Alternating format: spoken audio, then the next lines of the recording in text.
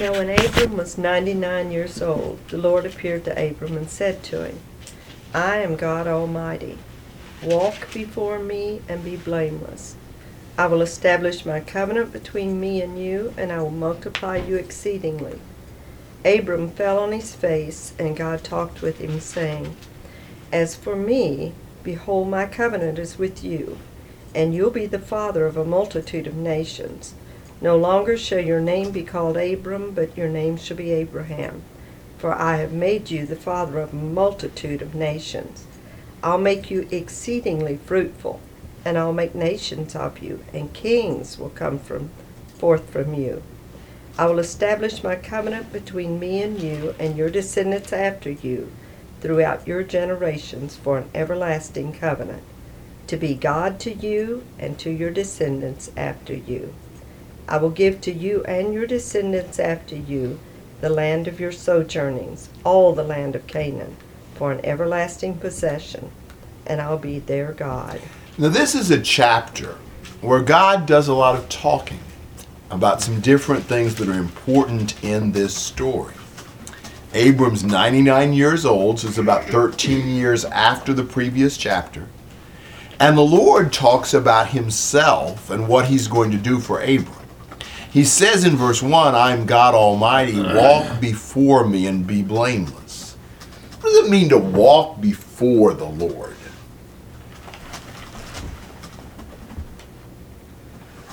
I'm thinking you realize you're in his presence. I think that's exactly right. There is so much in the Bible that emphasizes the importance of recognizing God's presence and having an awareness that we are before God. Sometimes we don't think about that as much as we should. I'm just thinking of one passage. There's a lot of these, but like a passage we're pretty familiar with. 2 Timothy 4:1. I solemnly charge you in the presence of God and of Christ Jesus, who is to judge the living and the dead, and by his appearing in his kingdom, preach the word. Now, we often hasten to the preach the word, the rebuke, reprove, and exhort, and all that, and we kind of pass over how Paul introduced that. But when you charge somebody in the presence of God and of Christ Jesus, who's to judge the living and the dead, you're saying, I'm giving you this command with you and I being aware God and Jesus are present. There's a lot of those passages in the epistles. And so I think this is what we need to do as well. Walk before God. Always looking to him, orienting our life to his presence, and always being aware we're in his presence. I read a book years ago. It was an okay book, but it had one great thought. It talked about you just need to practice the presence of God. And it talked about different situations in which you need to think about God being present. It was a good concept. And I think that's what he's saying to Abram here. So that's what Abram needs to do. Comments and thoughts about that?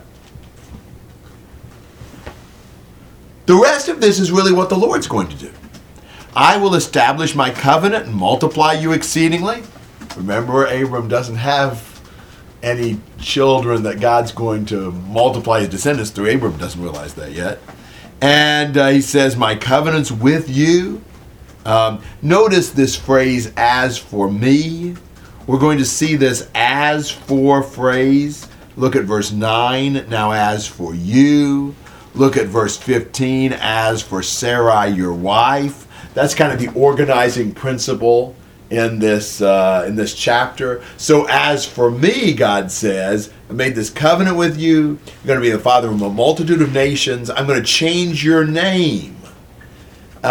Showing, the magnitude of his change. He's the father of a multitude now. Abraham. And even verse 6 may be the only passage that I know of God's promises. I may have missed something. But where he says, kings will come from you. He says that to Sarai in 16, verse 16. But he's going to have a multitude of people, and not just ordinary people. It's going to be kings come from him. I'll establish this covenant with you and your descendants. I'll give you the land of Canaan as an everlasting possession. So this is all the things God is going to do, and the name change is kind of the sign that God really will do what he's promising to Abram right here. So a very important passage in Abram's life, kind of an elaboration on some of the details of Genesis chapter 12. Comments and questions? Cameron. That promise to have kings, that kind of strikes me as strange, since when the children of Israel wanted a king, God didn't like that idea. But here he promises them kings. That's a good point.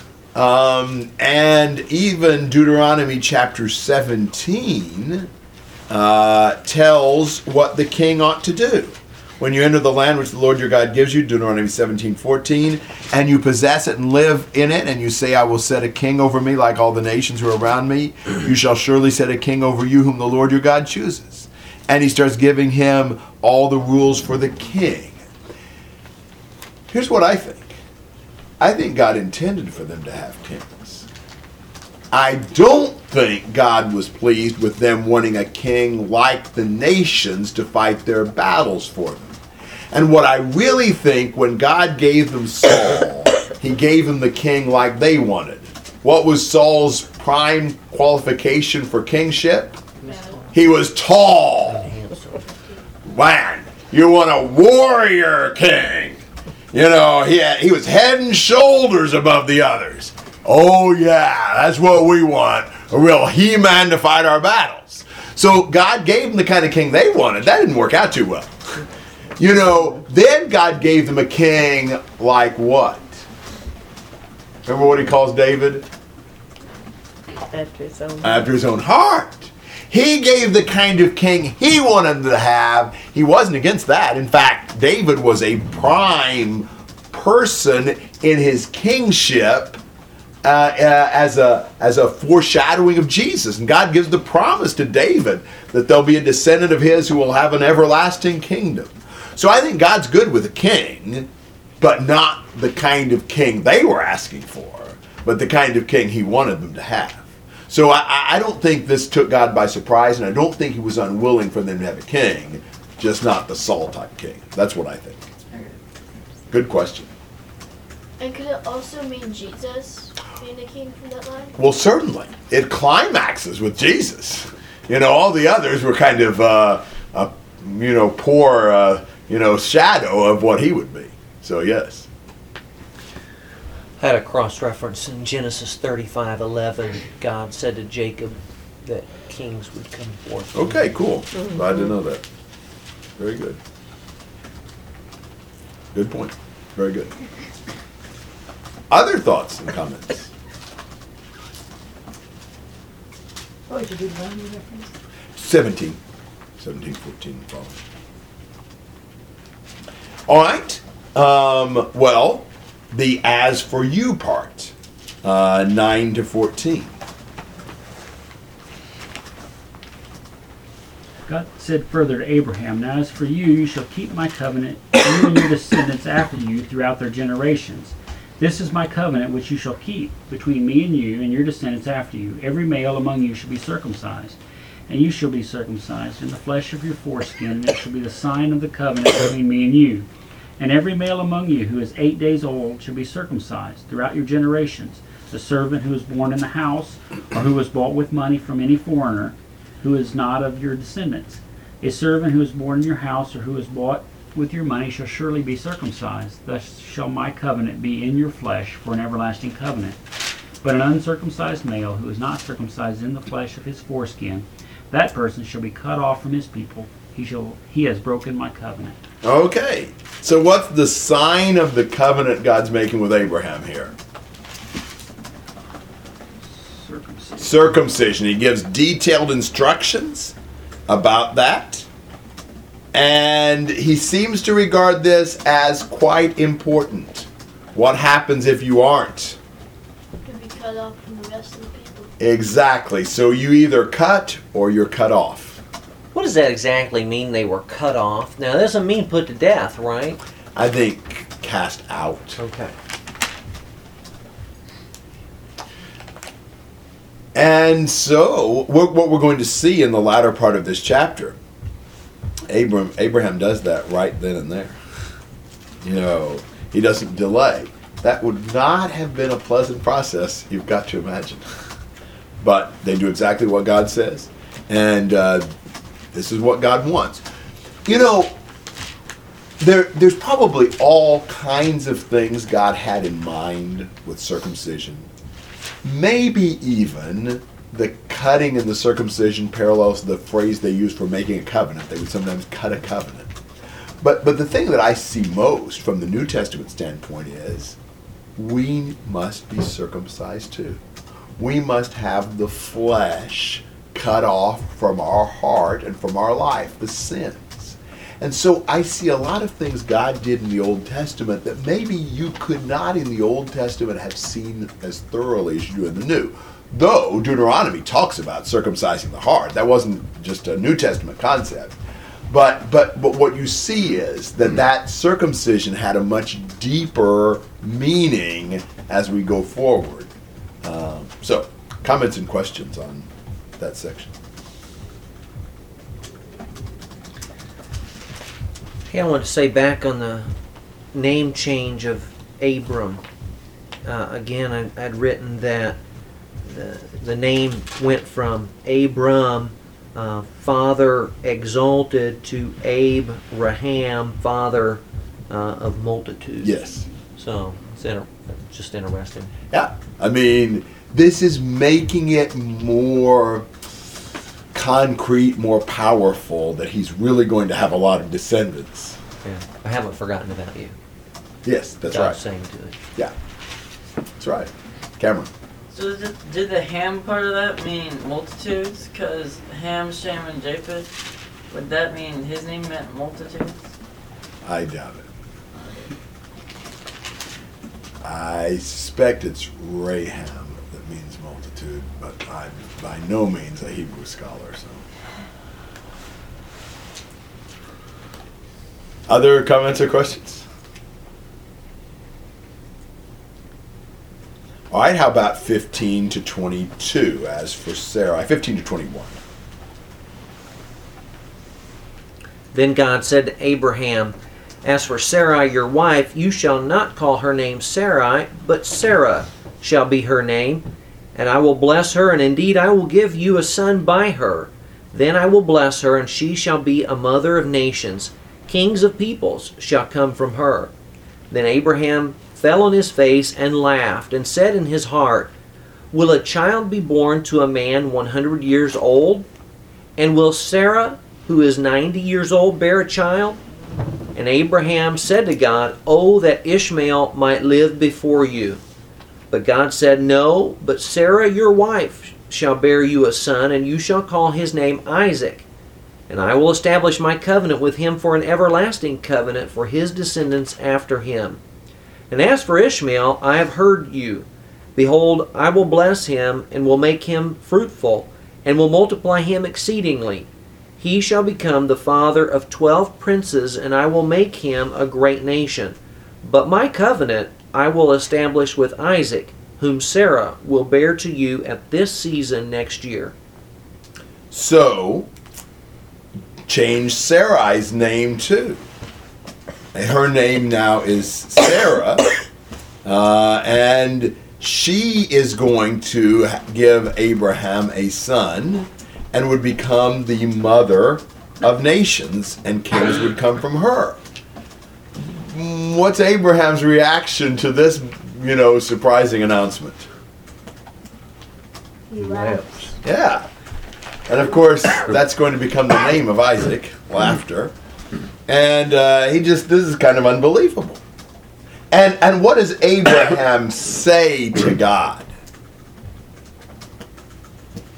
Oh, that Ishmael might live. Yeah, here. Let Ishmael be the one. Through him we can fulfill. After all, there's no way that Sarah and I can have a son. So we'll make it Ishmael. I'm sure that's what Abraham has been thinking these whole 13 years. To me, Ishmael was in Abraham's mind, probably in Sarah's mind, the son of promise all this time. I don't know this, but I wonder if Abraham had shared the promises with Ishmael and had told him, "You're going to receive this, you're going to have this, because you're my son." I don't know, but I see Abraham thinking, "No, it's Ishmael." I don't think Abraham really had given a thought to, this being somebody else. They fulfilled this. They gave God a hand, and they've got their son, and everything's cool. But that's not God's plan. And God even names the son that's going to come from Sarah. Mm-hmm. Yes. I had not thought about that, but this is a surprise, really a surprise to Abraham. Yes, it is. Yeah. He did not know this for 13 years.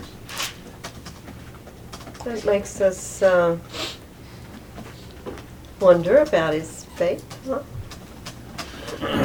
Well, I mean, how strong it was at that point. I don't know if it was very strong when he accepted Sarai's suggestion, but, maybe there wasn't a reason for him to think that Ishmael wouldn't be the son until this point. Because God had said, he'll come from you. He's not Eliezer, back in chapter 15. But I don't know that God had specifically nailed down Ishmael can't be because it has to come from Sarah. Abram and Sarah certainly think that's adequate, at least, until this point. That language in verse 18, that Ishmael might live before you. Is Yeah. that the same? You think that's the same don't- idea that, God said, walk before me? Maybe so. And I think here, may he be the one before you that you choose to Yes. bless and Yes. fulfill these promises Yes. to. But he says, no, Sarah, your wife, will bear your son. You shall call his name Isaac. I'll establish my covenant with him for his descendants. Ishmael, I've heard you. I'm going to bless him. He'll be fruitful. He'll be the father of 12 princes. He'll be a great nation. But my covenant, that's with Isaac. So God makes it very clear, there's a future for Isaac. Or for Ishmael, rather. But he's not the one of the covenant. That's Isaac. Quite important information for Abraham right here. Comments and thoughts? I think the timing that he foretells is important too. I mean, God's been telling him this for a long time, but now it's finally a year from now. Yeah, exactly. Yeah. Don't doubt God's power. When everything looks like, it can't work out that way. Well, who's to say? God's been able to do a whole lot of things that everybody would have said he couldn't do. We're always, if it doesn't look probable, give up on God.